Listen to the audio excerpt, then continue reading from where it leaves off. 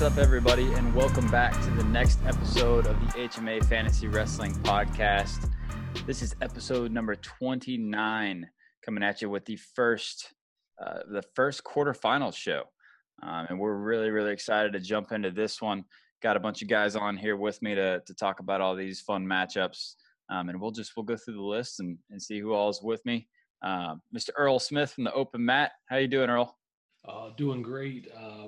Wish a happy Father's Day to everybody who's watching us live. For sure. Seth, how are you doing? Coach Gross. Yeah, doing great. And same here. Happy Father's Day to everybody watching and everybody out there. All right. And then special guest today joining us, two-time NCAA champ, associate head coach at Princeton, Joe Dubuque. How you doing, Joe? I'm doing well, man. I appreciate you guys having me on. This should be fun. I listened before, so to be on, it's pretty cool. So looking forward to it. Awesome, man. Well, we're excited to have you on. Like I was saying before the call, it's always cool to have people on that actually did the thing during the time we're talking about. Obviously we got Seth and Jack, so we got a lot of that with the more recent years, but it's really cool to get people throughout these years that come on that have experience. We had Sam Hazewinkle on, and it was really cool because he, knew a lot of those guys in those duels. So it's fun to have people on that have more experience than we do. But we'll go ahead and look at the bracket. So, like we said, this is the first quarterfinal duel of this particular project that we're running. It's the NCAA champion duels. If you're just now joining us for the first time, what we did was over the last 16 years, obviously I picked 16 just because it made it even 16-man bracket. Went back and took the NCAA champions of each year, threw them in a dual lineup, and seeded the tournament. And we've gotten through to this point. We're at the quarterfinals, the number 1 seed 2005 versus the number 8 seed 2015. So we're gonna be hitting that duel. But some other matchups that we had in the first round, 2018 versus 2016 is gonna be our next quarterfinal. And then on the other side of the bracket was where we kind of started having stuff go crazy, having some upsets. The 2 seed 2013 actually did move on, but the last 3 teams that moved on were upsets. So 2007 upset 2012, 2004 upset 2014, and then 2019 upset 2017. So those quarterfinal matchups are looking pretty spicy, man. I'm excited to get into those too. But we can just go ahead and jump into this duel if you guys are ready. Yes, sir. Let's do it. Cool. Do it. Awesome. So pulling it up, and if you are watching us live, then thank you. We really appreciate it. If you're not, then you can always obviously find us on Apple Podcasts or wherever you're listening. But we also do have a YouTube page where you can go on and see the actual video and what we're looking at and all that kind of stuff. And so HMA or Home Mat Advantage Wrestling on YouTube, you can go and find us there. But to start this duel off, we have 2005 versus 2015, and we'll just go ahead and run through the lineups real quick. For 2015, did one of us have 2015, or was it Jude or Sam, I think? Well, I'll just go run through it. So 2015, we're going to start off at the top of the lineup. Nathan Tomasello of Ohio State.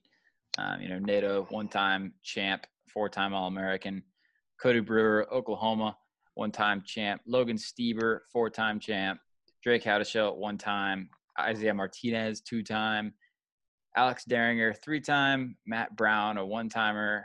Gabe Dean, a 2-timer. Kyvan Gadsden, a 1-timer. And Nick Gwiazdowski is a 2-time champ. So just a little, off the top, how many championships they won. But on the other side, 2005, Joe, do you mind just rolling through these guys real quick? Say whatever you want about them. Yeah, well, I guess Joe Dubuque, 2-time champ. Travis Lee, 2-time champ, 4-time All-American. He was a bad dude. We were both in our senior nationals bracket, which was kind of crazy. Tion Ware, 2-time champ, I think 4-time All-American. Zach Esposito, one-time champ, three-time All-American. Ryan Bertine, two-time champ, four-time All-American, had that same slip-up as me, couldn't get that Big Ten title, but wound up getting 2 NCAA titles. So he was actually a really sneaky good guy. He kind of gets lost in the talk a little bit. Johnny Hendricks, two-time champ, four-time All-American. Chris Pendleton, two-time champ. I think he was a three-time All-American. I'm not sure if he had four. Greg Jones, three-time champ. Jake Rawshaw, three-time champ, and Steve Mocco, two-time champ, four-time All-American, four-time finalist. So that's the 2005 champs right there. Awesome. I thought it was really cool yesterday. You know, obviously we got you on here because you saw it and kind of commented on it, and we had some fun exchanges. But we had a lot of people commenting on this, and I think it was kind of fun because usually I put these votes out and I just kind of put them out on Twitter. But yesterday I decided in the actual votes to actually just tag everybody, see what would happen. You know, maybe piss people off. Who knows? Whatever. They'll get over it.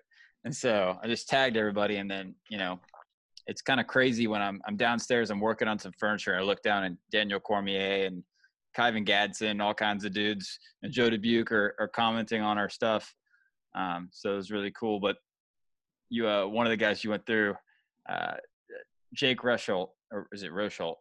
Kyvan Gadsden retweeted it and put it's a shame I'd have to do to you what I did to your baby brother or something like that. It's like, wow. Okay. Just started that off hot. But really cool though to see everybody so into it. What matches stand out to you guys as some of the really big matchups in this duel? 57, 65, heavyweight. There's a lot of good ones in this. Yeah. I'm trying to figure out where do we want to start at? I don't know. Man, you might want to end off with Mocco and Gwiz. I think those two guys, both of them two-timers, might be a good ending spot. Yeah, I'm down with That's that. just my take. Yeah, I'm cool with that. Let's do it. So we're going to start off. That means we'll start off with you, Joe. We're going to start at 125, Mr. Joe Dubuque versus Nathan Tomasello. I know this one, not even Joe, but it got a lot of people heated. A lot of people, when the voting first started, it was very, there's a lot of recency bias and everybody voting Tomasello because they know his name. A lot of our following is, younger wrestlers. And so they're all voting that way. And I had a lot of people, commenting or retweeting it and saying please go do your research. This is not the way it should be. And I think Mason Beckman that's on HMA with us, he put it out there, was everybody needs to go do their research. This is ridiculous. But now it's time for us to talk about it. So what do we see going down in this duel? I'm going to kick it to Earl. So Earl, what do you see with Joe and Nato? Yeah, so I know in the first round we had 2015 matched up with 2006, and I picked Joe as, I don't want to say decisive win, but I thought senior Joe would have handled him pretty well. Nato's not going to bully him around. He's going to hold his own, impose his will. 2005 is a little bit different because I don't think you were quite at the same level as 2006. 2006 was pretty dominant, though. I'll still go with Joe getting the win here. Close win, but win nonetheless. Yeah. What do you think, Seth? Yeah, I'm on board with that. I think Tomasello was a beast. He had a great run that freshman year to win the title, beat some good dudes. But I think Joe would have beat him. Just a little bit older, a little bit just more experience than Tomasello had his freshman year, and I think that he'd beat him by a few points. I'd say a 3-4 point match would be my guess. Did you just call Joe old? What's that? So you just called Joe old? Hey, that's an appropriate statement. Older. There you go. All right. Well, Joe, what do you think? Like, obviously this is you, so, you can pick yourself or not. It doesn't matter. But, like, if 2005 Joe Dubuque wrestled Nato, what do you think it would look like? And, like, how do you think it would go? So I've actually had the pleasure of recruiting Nato and coaching against him.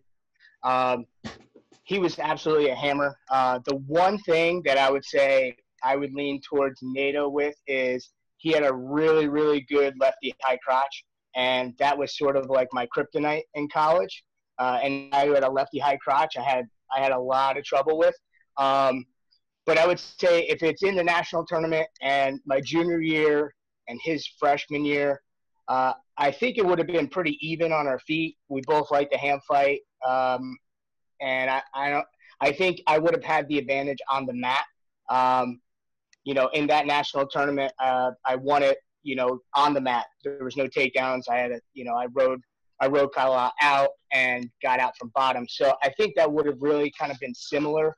I think Nate, as a freshman, probably didn't really know the transitions, on top and bottom. So I think that's probably where I would have exploited him to a close one. Again, I could see it 2-1, maybe 3-1. I would say I'd give it to myself in that match. Awesome. Yeah, I mean, I'm on board with it. There's not much to say that you guys haven't covered. So Joe is going to get the win over Nato in the first match. And everybody's saying it's kind of a close match. We're not getting any kind of bonus points or anything here. No. Yeah. Cool. Awesome. So Joe takes the win over Nato. That's going to put 2005 up 3-0 to start it off. And we'll head down to 133 pounds. Travis Lee versus Cody Brewer.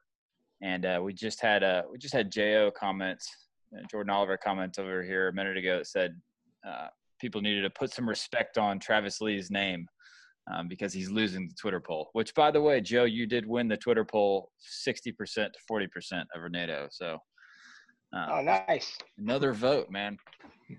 We got the votes in. But anyways, Travis Lee, Cody Brewer. Do you want to tell us a little bit about Travis Lee, Joe? Yeah, Travis was a bad dude, man. He was like super athletic. I think the one thing about him was that like he was so versatile. Like he could go upper body, he can do low, ankle picks, and again, he was so good. I think this is his senior year, right? I think 2005 is his senior year. Yeah. Mm-hmm. Yeah, because I don't think he redshirted. I think he went 4 straight. He was just so good on his feet. I just didn't see – and he beat so many good guys. I mean, in that tournament, I think he beat Bunch. I think he beat Flieger as a freshman. Down the line, I mean, he's just beaten a lot of really good guys. I think he beat Oklahoma State guy who was a 2-time Johnny Thompson. Oh, am I right on that? Yeah, he. Jeez. Or was that the year before that? I knew Thompson lost in 2004, but I don't know if they met at the national tournament. He might have beaten him, somewhere along the way, for sure. Okay. Yeah. Again, like it's really hard for me. And Cody Brewer is really, really tough. Man, that guy was on fire when he won it. The matches he wrestled. I mean, he was bonusing guys all over the place. I know Cody's got a really big motor, but so did Travis. And I just think Travis was a little bit too athletic for him and just kind of a little bit too versatile. I mean, you've seen Cody Brewer. He's kind of gotten pinned a couple of times. And I think, him going up top, I think who's the Oklahoma State kid who pinned him when he was a true freshman? Cade Brock. Who was that? Cade Brock. So, like, I can kind of see something like that where Cody Brewer has zero fear. But if you go up top with Travis Lee, man, I think you're going for a ride. So, for me, my pick is going to be Travis Lee. Awesome. We're also picking, like, if we're doing major or anything like that, make sure you say that. I don't know if you're leaning that way or not, but I wouldn't say major, but I could see it either being a decision or him pinning Brewer. I mean, again, I like Cody a lot, and I think sometimes his fearlessness maybe gets him in a little bit of trouble. But if he stayed off of his back, man, this would be like a really, really good match. Yeah. I think it's funny when we're talking about college matches, a lot of the time it's literally either decision or pin. Like a lot of times we don't even get into too many majors and techs and all that kind of stuff. I don't even think we picked a tech in this tournament. I think for obvious reasons. But on the other side, Cody Brewer. Earl, can you tell us a little bit about Cody? Yeah, Cody was a 4-time All-American. This was his junior season. He had an abbreviated year, so he only had one loss on the year and didn't hit a lot of the big guys that year. So I think he ended up with the 13th seed. It would be tough for me to pick against him this year. This was one of the matches I thought about the most, just because the run he was on was just remarkable. Majored over the studs he majored. I know Dardane, George Camillo. But on the other side, Travis Lee, he's gotten overlooked over the years, kind of for the reasons Joe said. I could see Brewer, getting over aggressive and getting picked apart a little bit. So I'm going to have to go with Lee. Awesome. Seth, what are you thinking on this one? Yeah, I think Brewer had an unreal tournament. He was on fire. He was going to be very hard to beat that tournament. But I think that, I think Lee just was a little too much for him. And I think that his aggression, that Lee could have turned that into some sort of points. And I'm going to go with Lee, but I do think that it'd be a very close match. And his run that year was incredible. I don't think that – he wrestled some decent guys. It wasn't the craziest of competition that year, but he ran through it pretty easily. And I think it'd be close, but I got to give it to Lee. Yeah. I only know about Travis Lee what I could find on the internet, on the YouTube and all that kind of stuff. So from what you guys are saying, that definitely sounds the right way to do it. I think with Cody Brewer, obviously one of the hottest NCAA tournaments we've seen in the last, decade, 2 decades or so. But outside of that tournament run, obviously he was good, but that was just a different dude for a couple of days in a row. So, I'll go Lee as well. And we'll get moving to 141 pounds, where we're going to see Tion Ware versus Logan Stieber. Man, this is one of the ones I was super excited to talk about. I don't know about you guys or not, but this is kind of a dream matchup, I think, for myself. But Logan Stieber, I think, we all know Logan Stieber, 4-time national champion. This is his 4th national title in 2015. Obviously helped the Buckeyes to the national championship in 2015. This year, did he beat, I think it was Port in the finals? Yeah. So he beat Mitchell Port in the finals, and just had an unreal campaign. Hodge Trophy winner. There's not a whole lot to say about Logan Stieber that people don't already know. So Joe, tell us a little about Tion Ware. So Tion, dude, he was super athletic, but I think he was sort of like a chameleon too. Like he didn't always have to win matches on his feet. I think he was really good on top and bottom also. If he needed to ride out somebody or get a riding time point, he was definitely able to do so. And I honestly, in 4 years, I don't think he ever got ridden by anybody. He was so explosive, so really hard to ride. That's why I think this is a really, really good matchup. Even though like everybody thinks it's a landslide by Stieber, Tion was really good with reattacks. And as we know, like Logan shot 1 billion times. So I think that could have kind of kept the match close. And I honestly don't see Stieber turning Tion. Again, I mean, you gotta deal with his explosive stand-up off the whistle. So man, this is a really, for me, again, in a lot of people's minds, they're probably thinking, man, this is a landslide for Logan, but Tion was so good, dude. He was so athletic, so powerful. I'm going to probably go ahead and, give it to Logan, but it's close. Yeah. Yeah, I mean, you can't – there. Obviously, Logan Stieber's a 4-time champ, but, statistically, just looking at stuff, Tion was in the finals 3 times. He won 2 of them, and he got 6 the other year. So, right up there at the very top every year. He's a true freshman national champion. But in his weight classes, not to step in real quick, but in his weight classes that he won, there was actually some guys who are really, really tough on top, like historically good on top. Corey Cooperman, Andy Simmons, Nate Gallick. A lot of those guys were really good on top, and he always seemed to not have any issues with those guys. I mean, he's had some issues with Nate Gallick. I think they went back and forth throughout their career. But, the other guys, I think he used to kind of have their number. Yeah. What are you seeing on this one, Earl? Yeah, Joe stole some of some of the things I was thinking. Just it's a great weird matchup because I don't necessarily know how Logan. He's great from his feet, but he wasn't like otherworldly like some of the guys on this list. And Ware was so quick with his reattacks, with his go behinds. It's really kind of almost a stalemate on the feet. And then from the mat, Logan, that's where he made his money. That's where, he turned people. So I don't necessarily know how he does that to Ware. I don't really have any specific analysis. I will pick Stieber, but it's pretty even on both ends, kind of. Yeah. I don't know. I don't think I see any kind of turns here. But do we think it's in the realm of possibilities of getting a riding time point?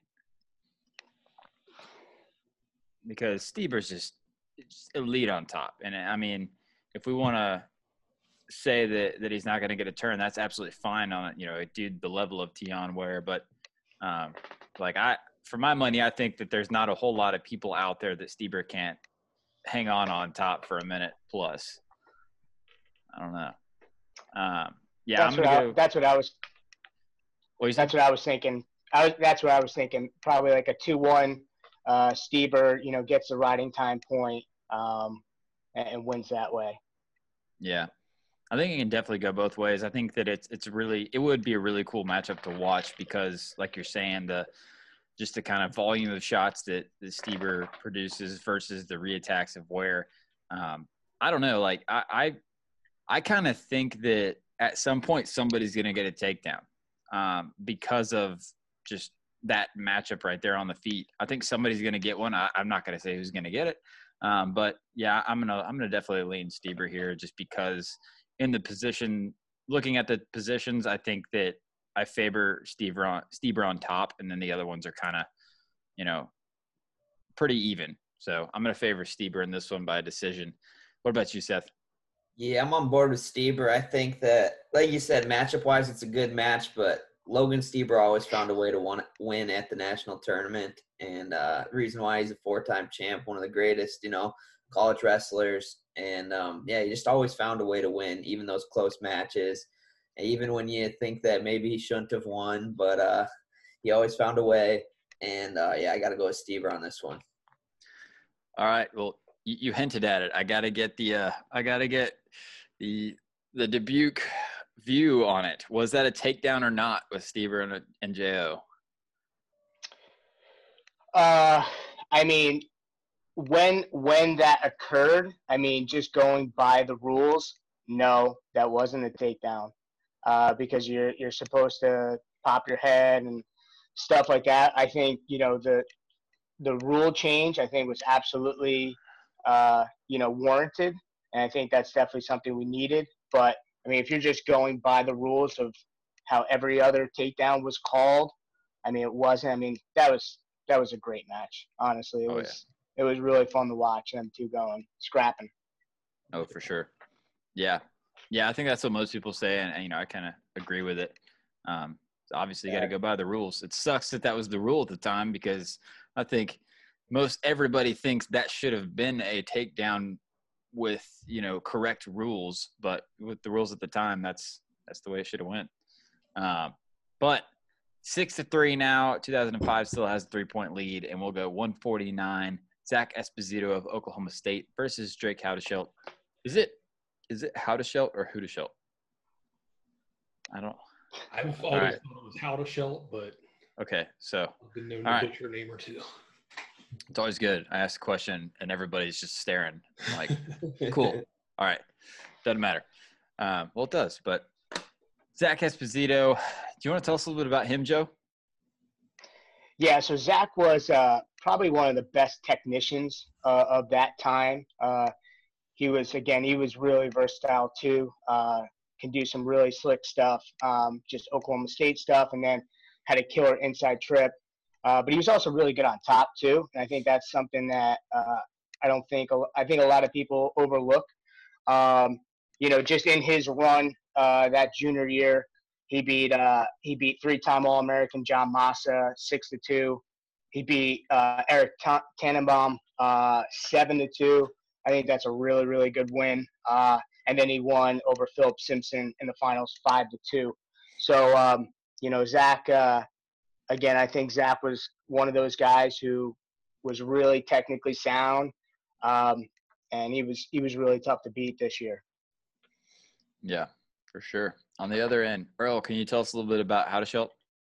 Yeah, he was a 3-time All-American for Missouri. He was unseeded as a sophomore and ended up 6th in the country, was top seed at nationals the next year, then was 6th again, and then put it all together and won it all as a senior. I'd say he's pretty solid in all positions. As far as this matchup goes, I think that Espo is more versatile, can do a little bit more on his feet, and I think that's where he would win it, is in the takedown game. Yeah, I agree with that. I think Espo, like Joe was saying, his technique was just unreal, and I think he would have kind of I don't think he would have dominated Houdeschelt, but I think it would be a sound win, like 6-2, 7-2, where he just picks and chooses and scores when he kind of finds his openings and takes it. Yeah. I mean, I was thinking Esposito major. I'm not thinking like, you know, 14-1, but like sneaking out like an 8-point win, maybe a 9-point win. Just the slickness on his feet. I think that he really does have, you know, a significant advantage on his feet and gets, you know, a couple takedown lead. But that's just me. I'm thinking major Esposito. What about you, Joe? I can get on board with that, especially in this tournament. I mean, you know, the fact that he put up 7 points on Eric Tannenbaum is really good. That dude was really, really good. So I could definitely see him hitting an inside trip, you know, putting Drake to his back, and then just kind of piling it on from there. So I can definitely see Zach getting a major in this one. All right. Is Earl, Seth, are either you guys on board with the major, or are you sticking with the decision? I'll go with a major. Yeah, why not? Let's do it. Awesome. Seth, holding your ground, or you going major? I guess might as well. I guess you guys got the major, so I'll jump on board with it. Awesome. Peer pressure works.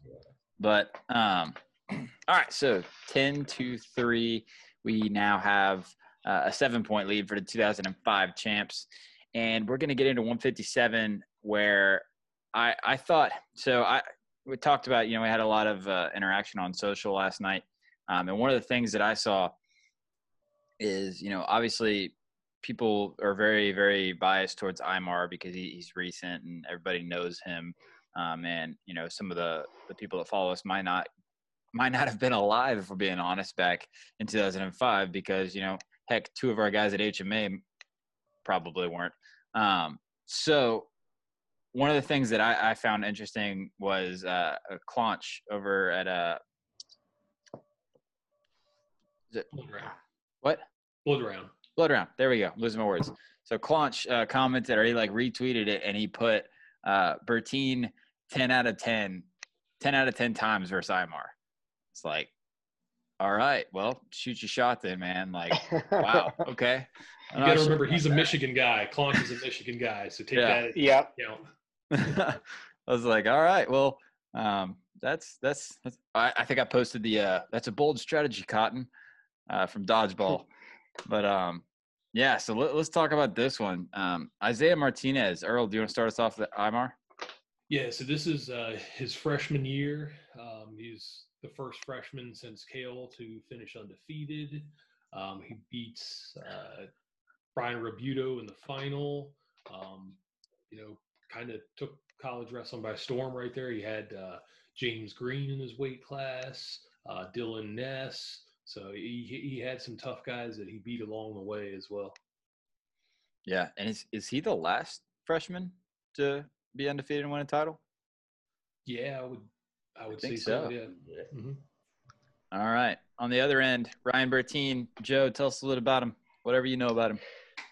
So Ryan was super solid. Really good. I mean, he was just kind of standard, but really solid. Like really good high crotch, really good single leg, kept great position. Good on top enough, and I think he was pretty good at not getting ridden out. His nemesis was Alex Tirapelli. So, Ryan went the same route I did, 2 national titles, but 0 Big Ten titles. But I think he kind of gets lost. I mean, he was the 2nd seed here, and Tirapelli got upset, I want to say, in the quarterfinal round. So I think that made Ryan feel pretty good, going with his, to his senior year and trying to get his 2nd title. He beat Brian Stiff, who was a national finalist later on. He beat Trent Polson, who I believe was a national champ, I think in 2007, and then, or maybe the following year, 2006. And then he beat Joe Johnson in the final 8-5. So again, Ryan was really, really good. This is going to be a really good matchup. They're kind of conflicting styles, so I'll leave it up to you guys. See where we go first. What year was Bertine this year? Senior. 5th year senior. Yeah, and I don't know if you saw Jacob Martinez said something too on Twitter. Oh, really? Not into that. Yeah, he said, I had a W on a world medalist of that year. The competition was not the same when you really look at it. All right. Yeah. I think it's interesting when these guys comment on it because it's like it's either one or the other between like J.O., like I said, he commented that like put some respect on Travis Lee's name when it's Travis Lee and Cody Brewer. And Cody Brewer likes the tweet. So like he's obviously like, yeah, like put some respect on this dude's name.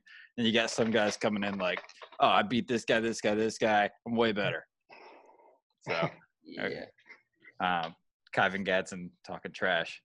So it's cool to see their responses. But I don't know, man. When I think back about Aymar, like I'm trying to think of, the guys that have beat Aymar, and, there's not many, right? There's Jason Nolf pinned him, but, we can do what we want with that match. I can't remember. I didn't watch it very recently, but I got to think it was probably an even or leaning Aymar match when that scramble happened and he got caught. But, Vincenzo and Burroughs and Dake are pretty much the only dudes we've seen him lose to in the last, however many years. Man, I don't know. I'm gonna have to think about this one more. So, Joe, what do you think? What do you see this matchup going like? So like I said, Bertine was really solid. Held a really good position. Just again, really good high crotch, really good single leg. And then you got Aymar, who's so unpredictable and will do just about anything and everything. Man, I'm going to go ahead and lean towards Aymar. Again, just looking at his weight class, the guys that he beat and the guys that were in there, it was super impressive. And I just think if Aymar got to his positions, I think it would be really hard for Bertine to stop. But I don't think it's as much of a landslide as people think. Again, Bertine was a 5th-year senior, and this is Isaiah's freshman year. So I think it was probably going to be a little bit closer, but I would have to lean towards Aymar. See, that's the interesting thing for me too, is that you're talking about freshman Imar, and I don't know what you guys' thoughts are on this, and I think I've kind of said it before, but I think freshman Imar might have been the best Imar we saw. I mean, he was just insane that year, beat up on everybody. Like, he was obviously a freshman, and we hadn't seen him do it before, but I remember that was the year where him and Ness were like the top two, and it was even known that Imar was going to beat Ness. Like, it wasn't a next topic situation, right? But it was very much a clear cut favorite because he was just smashing dudes. Horsepower is unreal. I love the Underhook series. Huge fan of what he does. Yeah, I'm going to go Imar as well, and a close win. I'm gonna jump on board with Bertine here. I'll give Imar beats him at the Big Ten tournament, and then Bertine makes the adjustments, beats him at the NCAA tournament. There we go. That's my Nice. happen.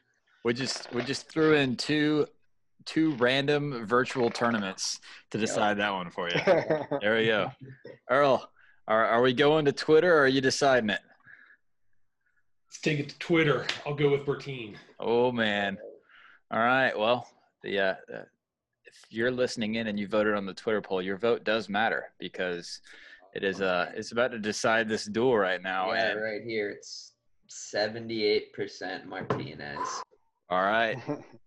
I think might be a little biased, but it's 893 votes.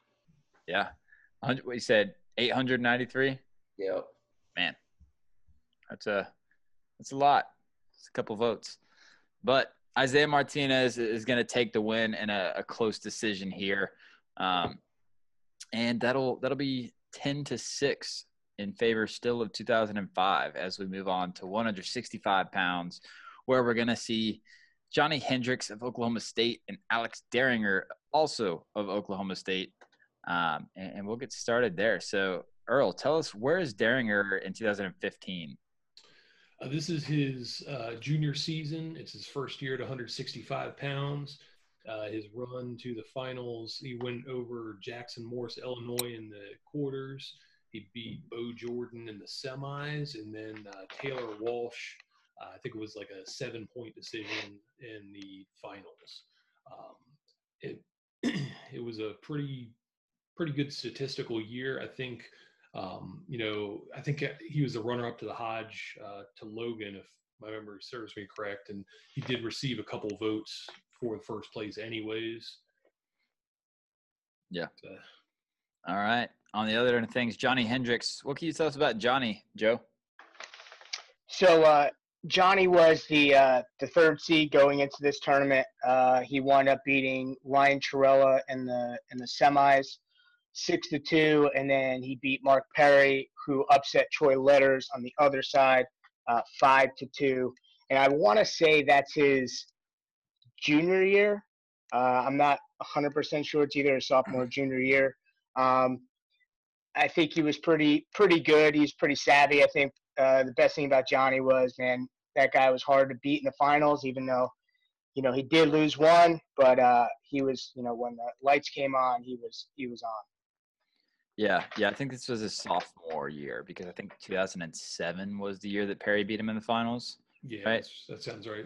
Yeah, and we talked about that match because we had that exact matchup one time, and in my opinion, Hendricks was controlling the match up until the last 20 seconds when he got the turn. But man, this one's interesting to look at and think about what would happen to Oklahoma State guys. Seth, what do you visualize happening in this match? I'm gonna probably lean Deringer a little bit in this matchup, just the year older. Deringer was pretty unstoppable that year. I think Hendricks lost a couple? Did he lose a match that year or two? Yeah, I think he lost a match or two. So I think that, Deringer was a runner-up for Hodge. He was pretty dominant that year, and I know he had a pretty high bonus point rate. Probably not quite. He had decent competition. I don't know if it was quite what Hendricks had that year, but I'm going to lean Deringer in a close one. Yeah. I think Joe already hit on it, but there's some pretty big wins for both these guys. Looking back at this exact year, Hendricks beat, you said, Chirilla and Perry both in the national tournament. Man, I mean, he has some really, really good wins looking back.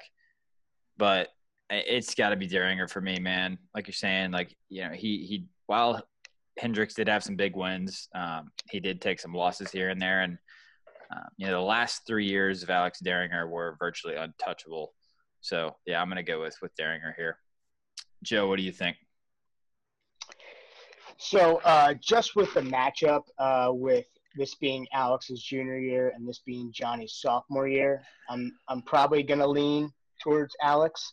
But I think if it was Johnny's junior year, I could definitely go Johnny Hendricks because it's hard to bet against that dude in the national tournament. I mean, he would usually have the whole crowd against him and still win in spite of people. So for this matchup, I'm going to probably go ahead and say Deringer. But if it was 2006 Hendricks, I would definitely go with him.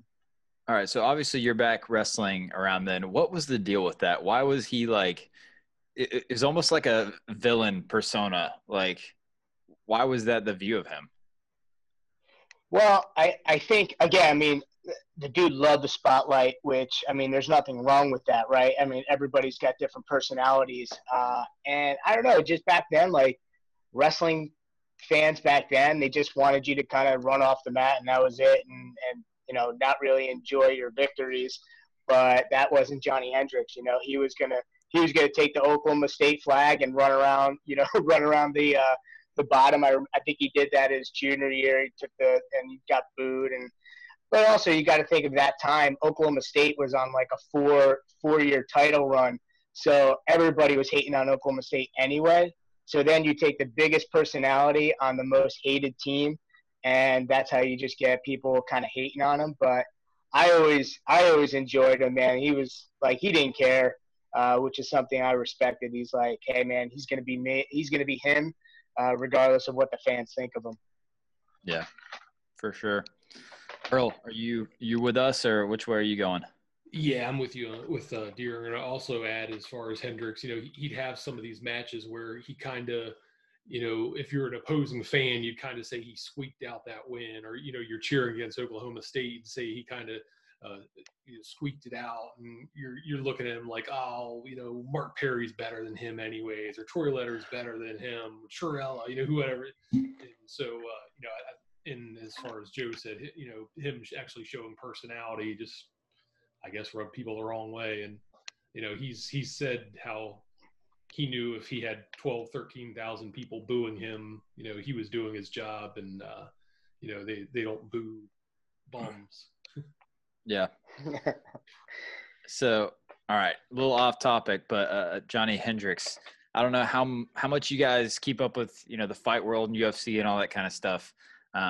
But Johnny beat GSP, dude. I don't know if you guys remember that fight or if you have any thoughts on that one, but Johnny beat GSP. I don't think I've seen that. Oh, man. Earl, have you seen it at all? Yeah, I haven't. I just watched it that one time, and I was pulling for him, so I kind of thought he did, but I would like to see it again just for more of a clearer lens, because it was a very close fight. I was a huge George St. Pierre fan. Just absolutely loved the guy. I thought he was like, it was really cool to watch somebody of that caliber and that level also be that respectful and that like good of a person. I really liked watching him, but man, I remember watching that fight going, he's losing. He lost. Like, I can't believe he just lost his fight. And then the scorecard goes the other way for him. And then the interview after watching it, and Hendricks is sitting there just kind of looking like he had a tough workout, and GSP looked like he got hit in the face with a brick wall. And so, I don't know. But we'll move on. 174 pounds, Chris Pendleton of Oklahoma State versus Matt Brown of Penn State. Joe, do you want to kick us off and tell us a little bit about Chris Pendleton? Yeah, Chris Pendleton was a bad man. I think this is his senior year. Capped off his second national title. Just going through this bracket was pretty awesome. He had a fall he had a fall, he had a tech fall in the quarters, and had a tech fall in the semis, and then almost majored Askren in the finals. He was super athletic, and again, I think he was like really Oklahoma State style, but then he was really good on top too. So, and he just was kryptonite for Askren. Really fun to watch, really smooth, and again, he was just really, really, really good this year. Yeah. What about Matt Brown, Earl? He was a 3-time All-American. This was his second time in the finals. He was there in 2013 also.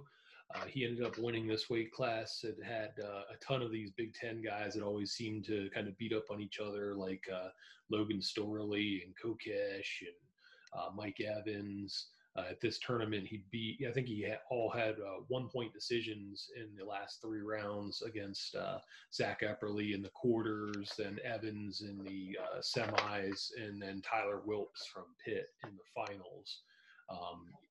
Just pretty basic, strong, all 3 positions, nothing, that stands out. I don't think one position over the other. Yeah.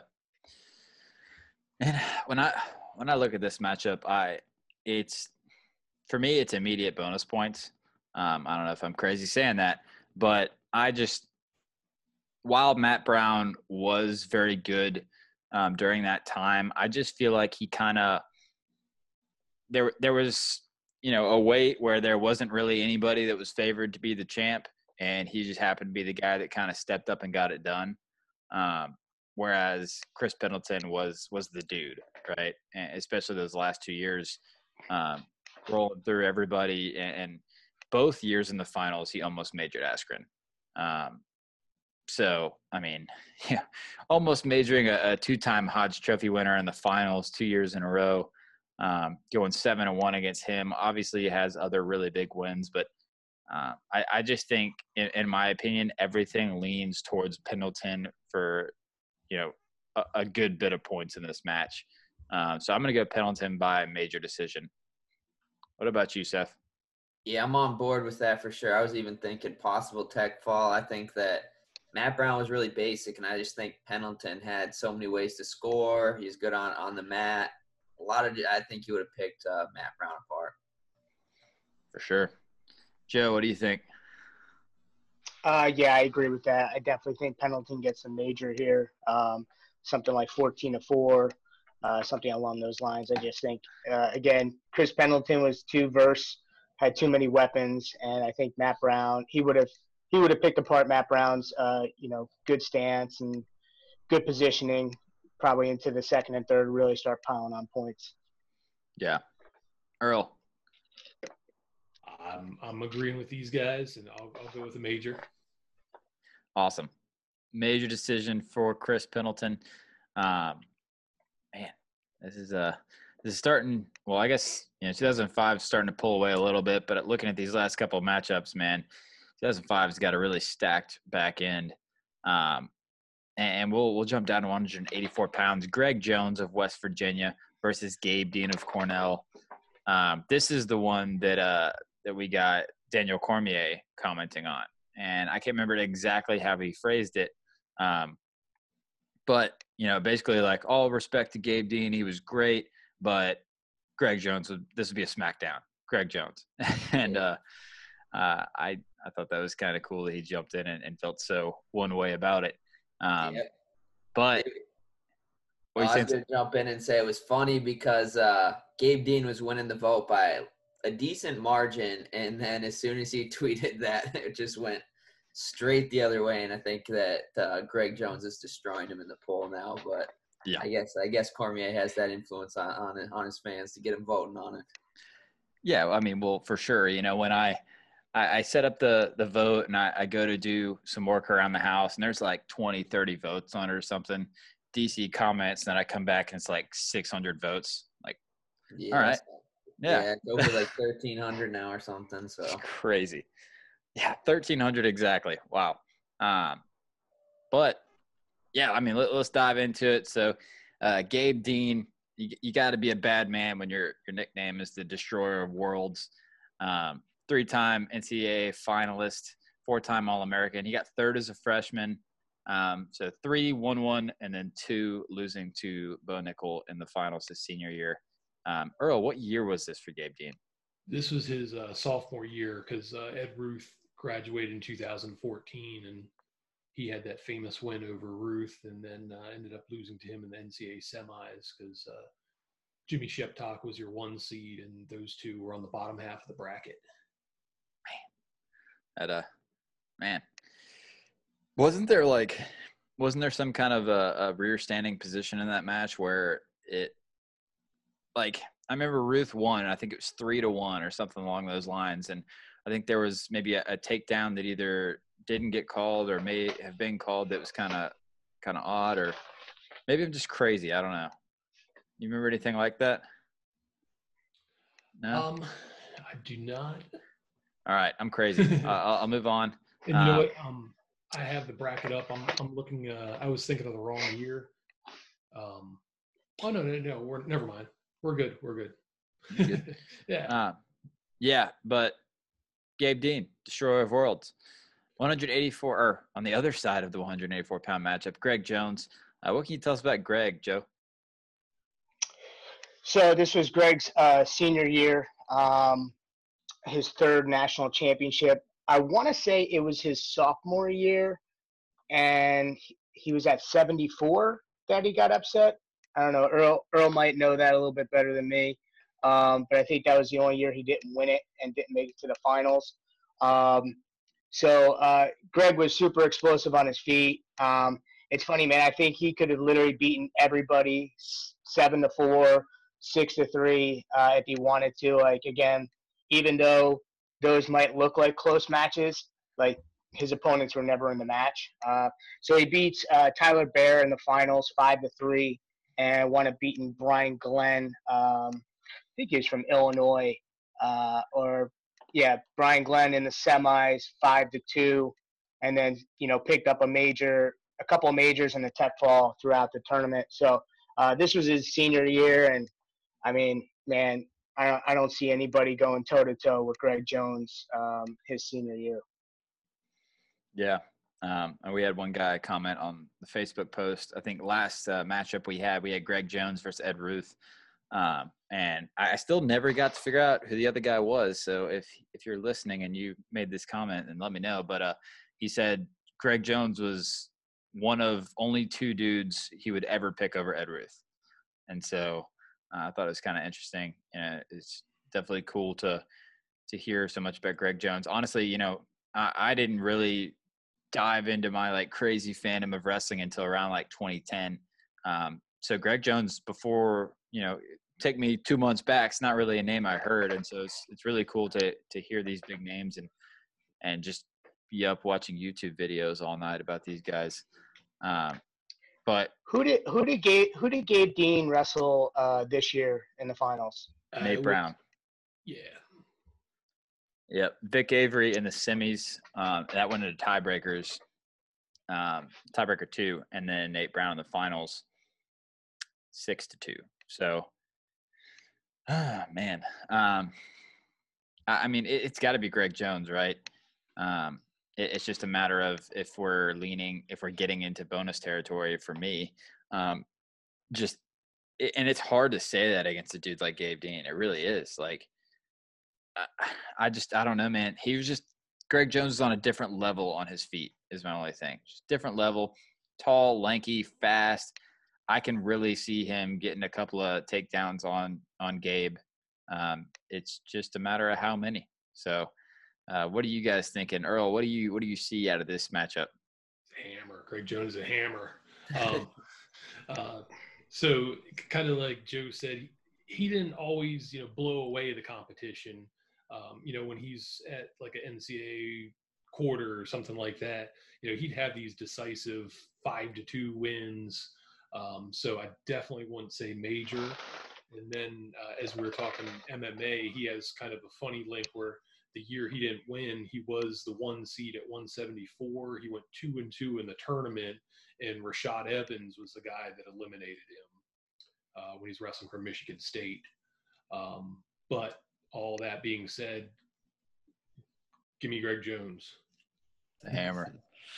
All right. Joe, what do you think?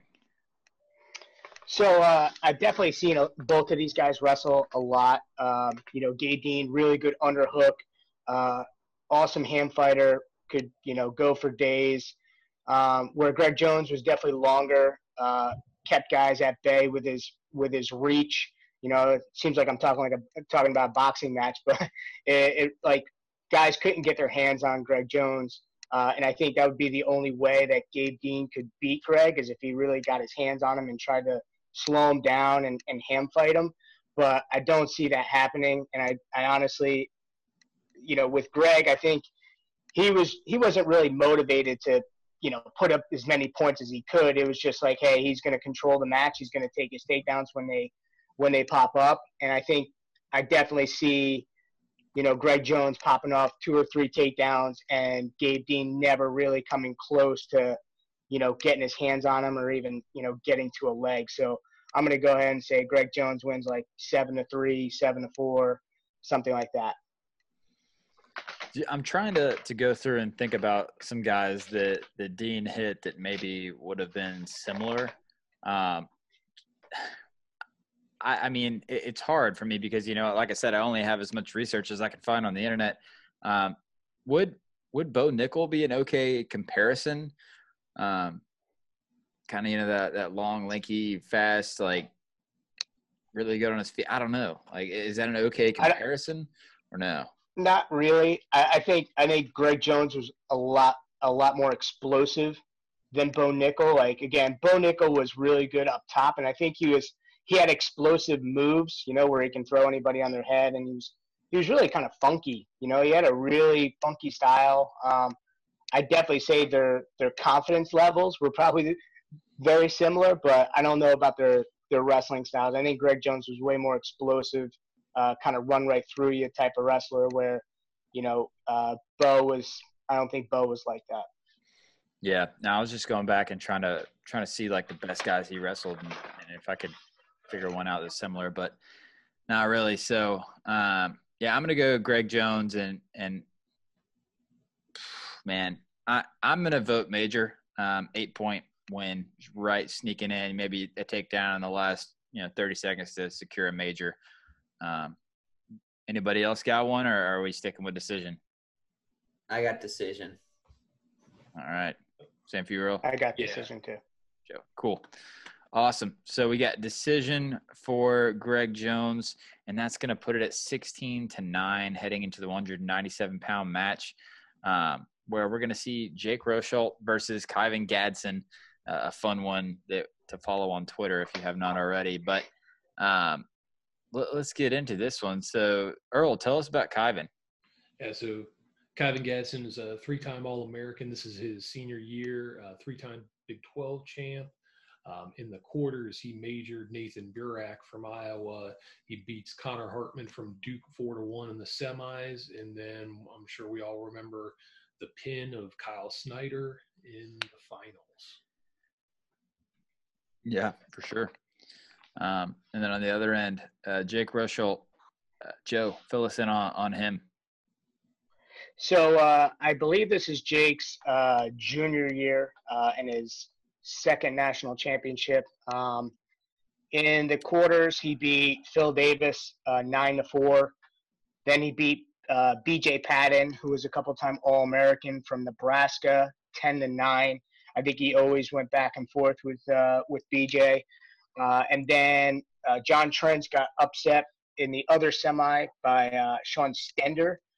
Sean Stender was from Northern Iowa, and then Jake won that 5-4. So just to talk about this matchup, Jake Rosholt, I mean, that guy, even going into his senior year, nobody was picking him to win. It's almost like he was kind of like the most overlooked 3-timer. But whenever he stepped on the mat, man, he was cool and he won those close matches. Even though Kyvan was really, really good this year, man, it's hard to pick against Jake Rosholt in the national tournament where he was so good. So I don't know which way I'm going yet, but I'd like to hear what you guys got to say. Dude, it's wild to hear you say that Rosholt comes into his senior year as a 2-time champ and people are still kind of not sold on him. Like, how is that a thing? Kind of like Dean Heil. I don't think people thought he was going to win, and he kept doing it a couple times. That's true. Yep, exactly. All right. Well, Earl, what do you think? Yeah. Well, when we had the 2006 versus 2007 or 15 matchup, I picked Kyvan Gadsden just because of him being on a kind of a high for this tournament. So I'd say Jake was probably pretty similar between those 2 years. So I'm going to stick with Kyvan. Mm-hmm. Yeah, I'm jumping in on. I'm with Kyvan on this one too. He was just on fire that year. I don't know how the match would look quite, but I'm gonna go with Gadsden. I guess people don't realize too. I'm looking back at Kyvan Gadsden's wrestle stat. Obviously, people remember the pin over Kyle Snyder in the finals, right? But they actually met at CKLV earlier that year, and Kyvan won 3-2. So, I didn't know that myself. So he had 2 wins over Kyle that year. That being said, I'm still going Rosholt. Dude, 3-time national champion. People keep betting against you. 2-time at the time. Whatever. All right. 2-time at the time. Fine. That's still, I don't know if you can count as well as me, Seth, but that's one more than Kyvan Gadsden has at the time. And so, yeah, people keep counting him out, man. I'm going to give him the nod and I'm going to go with Jake. So I'm gonna agree with you, Jacob, and I'm gonna go with Jake too. I mean, I've watched that dude. Like, again, everybody goes into every single one of his matches thinking he's gonna lose or, he's not as good, and he always comes out on top. I mean, again, I never saw him lose at the NCAA tournament, so I've got to go with Jake on this one. But it's gonna be close. It's gonna be really close. But I just think Jake is too good at the national tournament. All right, Seth's smiling. So what's the deal? It's got to be Gadsden, doesn't it? 52%? 52 to 48%. Trash. Absolute trash. Whatever.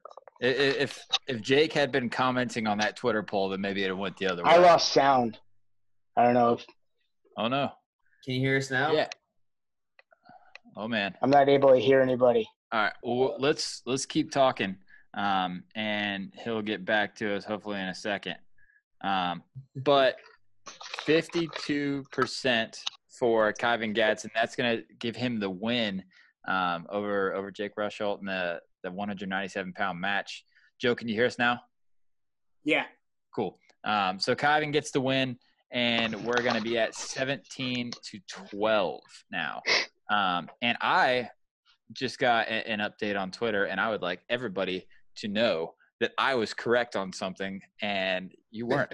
So Luke Wise is, I guess, listening in live, and he said, Jacob, you were right about the controversial takedown with Gabe Dean, Ed Ruth in the semifinals.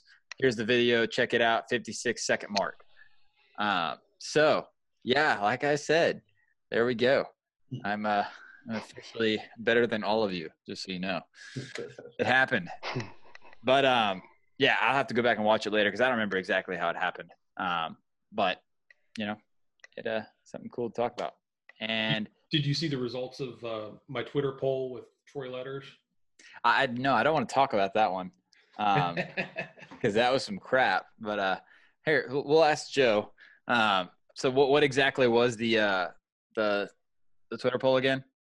Troy Letters versus Tyler Caldwell. Yeah. And Troy Letters won, I guess, significantly. Yeah, about maybe 75% of the vote. Yeah, I mean, but that wasn't the matchup, right? So well, you brought it to that matchup. I didn't bring it to that matchup. That was Jack. That was all Jack.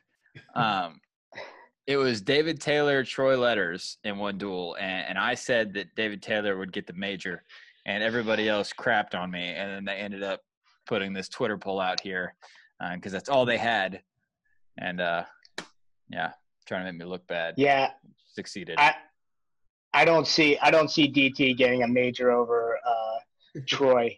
Troy was really, really good and really hard to score on. And Troy was also like dynamite on top. So I don't see David Taylor majoring Troy Letters. Well, I think the big letdown for me was, Jude Swisher on here. He trains at DT's M2 place, and he asked David Taylor about the matchup and what he saw, and he's like, DT said there's no way he would major Troy Letters. It's like, cool, awesome. So I think actually Troy was a coach when David Taylor was an athlete there. I want to say Troy was the volunteer coach when David was either a freshman or sophomore. Yeah. Man. All right. Well, we'll head down to 285 pounds, the last matchup of the duel, and Nick Wastowski needs a pin to win this match for 2015. But Steve Mocco of Oklahoma State at this time versus Nick Wastowski of NC State. Earl, can you go ahead and break it down for Nick Wastowski? And also, I gotta run upstairs and check on something real quick. I'll be right back. But if you guys could take to break these two guys down and maybe start giving your votes, that'd be awesome. All right. So Nick Wastowski, two-time national champion, 4-time All-American. This year he beats Jimmy Lawson in the quarterfinals 11-3. Connor Medbury in the semis 6-3, and then he beats Adam Kuhn for the title 7-6, which was really a good heavyweight match, kind of overshadowed by the next year when he lost to Snyder in the finals, which was an all-time classic for heavyweights. But that was a pretty good match too. Him beating Kuhn. I believe Wastowski was undefeated this year as well. So I have Steve Mocco. This was his first national tournament for Oklahoma State after he transferred from Iowa.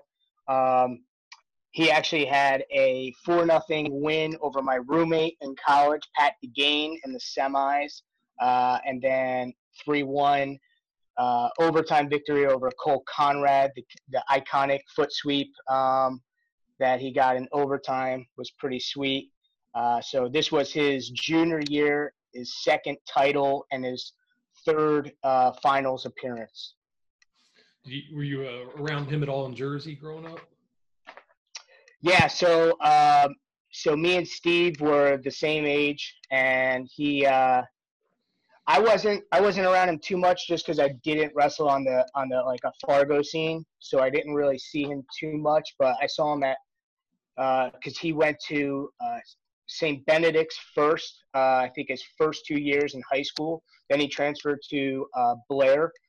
So I did see him when he was at St. Benedict's, but didn't see him a lot when he was at Blair. And yeah, man, he was a really bad dude. I mean, I think you guys have talked about it. There's no way I'm picking against Steve Mocco. I haven't seen that guy lose to anybody, but maybe we'll have Seth weigh in first. Yeah, it's a tough one. I think that because didn't we pick Conrad over Quiz over Conrad? I think so. Yeah, I regret that one. I thought after looking into it more, I saw that, I don't know.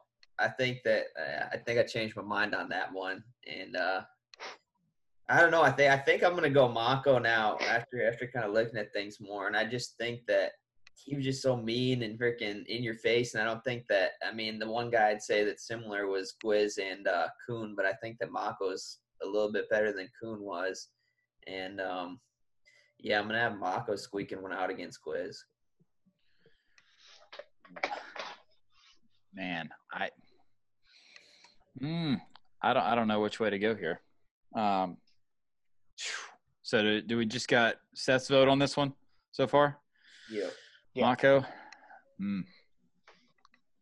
I'll make it interesting. I'm gonna go Nick Wastowski. I'm going both ways on this one. It's a really hard choice for me to pick because I just think that Nick was that first kind of, he broke through for those really athletic, kind of different style heavyweights. And I would really like to see this matchup. And who knows, maybe Mocco smashes. I don't know. But I think that it's just a different style. It's a new age for heavyweights, and I'd really like to see the matchup go down. And I'm going to lean with the guy. It's a little bit of a innovator. I'm going to go Nick Listowski. Earl. And so this year was also Mako was the Hodge winner. I think he had 18 or 19 pins with 17 or 18 of them coming in the first period. Now I don't see him pinning Gwiz, but it's hard for me to pick against Mako here, so I'm going with him. All right, Joe. Yeah, so I think Steve only had losses to Tommy Rollins and then Cole Conrad. He went back and forth with Cole Conrad. Cole was like actually, the heavyweight who used to cut weight. Like I remember it was actually me and Cole Conrad at one point cutting weight, right after our semifinals victories.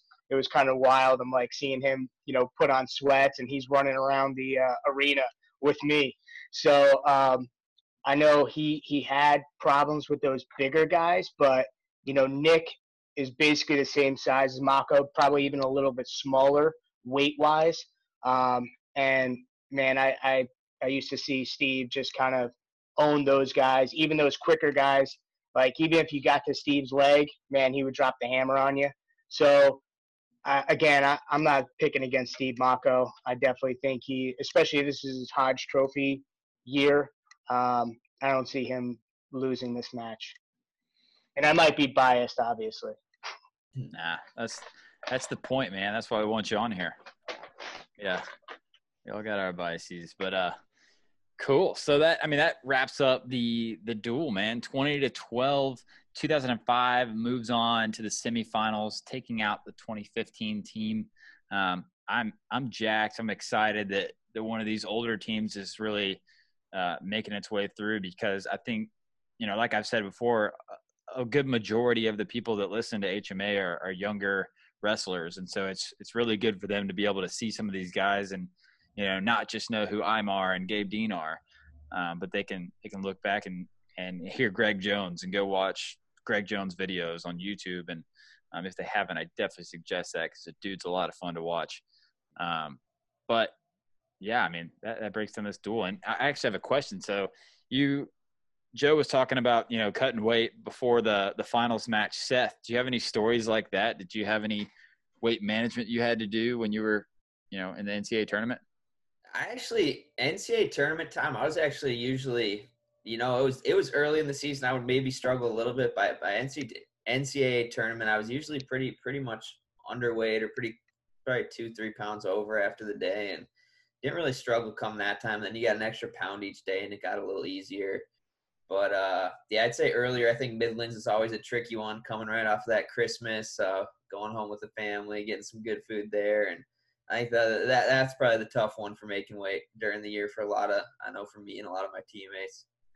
Well, I know I've been to the tournament, I think 9 years in a row now, and I don't think I've ever seen an athlete like out running or working out or anything like that. Like, does that happen, down in the depths of the basement or what? Yeah, you don't see where all the dirt goes down and where all the guys are sweating and stuff. They have specific rooms with like bikes and aerodynes, and there'll be a couple pieces of mat. But I will say, Seth, that 2005 year, there was no weight allowance. Really? So I had to make scratch every day for 3 days. So that would make it a lot tougher. And for me personally, even though like I had my weight wasn't an issue, but I had my routines just like everybody. It's like right after my semifinals match, I'd go back, put my stuff on, and I'd be working out for 45 minutes. Not very hard, just continuing to keep that sweat going, just so I can go back to my room, eat a little something before I went to bed. And then wake up in the morning and usually be good to go. Yeah. But I think it's cool to hear those stories. Yeah, that was my next question. I was going to ask you if you had a weight allowance. So that clears it up for me pretty easily. Yeah. Yeah, But one thing I was just looking at. No, it's going to be fun. I think if 2018 squeaks out the win, Pendleton versus Zahid, ooh, those two will get arguing on Twitter real quick against each other. that'd be good. That'd be a good one to see happen for sure. But yeah, I was gonna say, but before you jump off, Joe, I love what you guys are doing over there at Princeton, man. I'm a big fan. Been watching. It's really cool, really cool, really fun to watch the Princeton duels and everything getting bigger. I'm actually a high school teacher. I just switched schools down here, and I moved to Carborough High School, which is where Quincy Monday is from. Yeah. Yeah, and so I see his picture on the wall that every day walking through the school, and I think it's cool. It gets me jacked up for the day. Yeah, Coach DeWitt is still here that coached him, and he raves about how awesome he is, and I've become a big fan. I know I can't remember which tournament it was, man, but there was one tournament going on. It was kind of in the middle of the day on like a Thursday or Friday, and I had a break for a couple of minutes, and Coach DeWitt was subbing up there, and we like hid in a back room somewhere and watched Quincy wrestle. So when he was in college, or when he was in college, correct? This year. Okay. Mm-hmm. Yeah. Can't remember which match. I can't remember what tournament it was, man. It's killing me. But maybe Midlands. Oh no, you guys are probably not in school then. I don't know, but huge fan of what you guys are doing up there, man. We really appreciate you coming on and talking crap with us and just supporting us and our crazy endeavors, man. So this was really fun. So I really appreciate you guys having me on. Always fun to talk about the glory days back when I wrestled. So to kind of get some different perspectives on all these national champs. I mean, it's awesome. It doesn't matter where your opinion lies. It's just really cool about talking about wrestling and talking about the different styles. I mean, honestly, it was like 2005, totally different styles than like this past year. So really cool for me, and obviously I appreciate what that you guys are taking notice of Princeton. We're doing some amazing things there, and to have guys like Quincy Monday, who's high character and doing well on the mat, doing well in the classroom. Same thing with Pat Glory, Pat Bruckey, and the majority of other guys. I mean, it's awesome to see where we've come as a program. I honestly feel like this should be the next Flow film. I mean, it's the biggest turnaround in college wrestling and even college sports. So again, guys, I really appreciate you having me on. This was really fun. Absolutely. Thanks, Earl. Thanks, Seth. As always, this is Jacob Pughley signing off from the HMA Fantasy team. We thank you very much for listening, and we'll see you next time.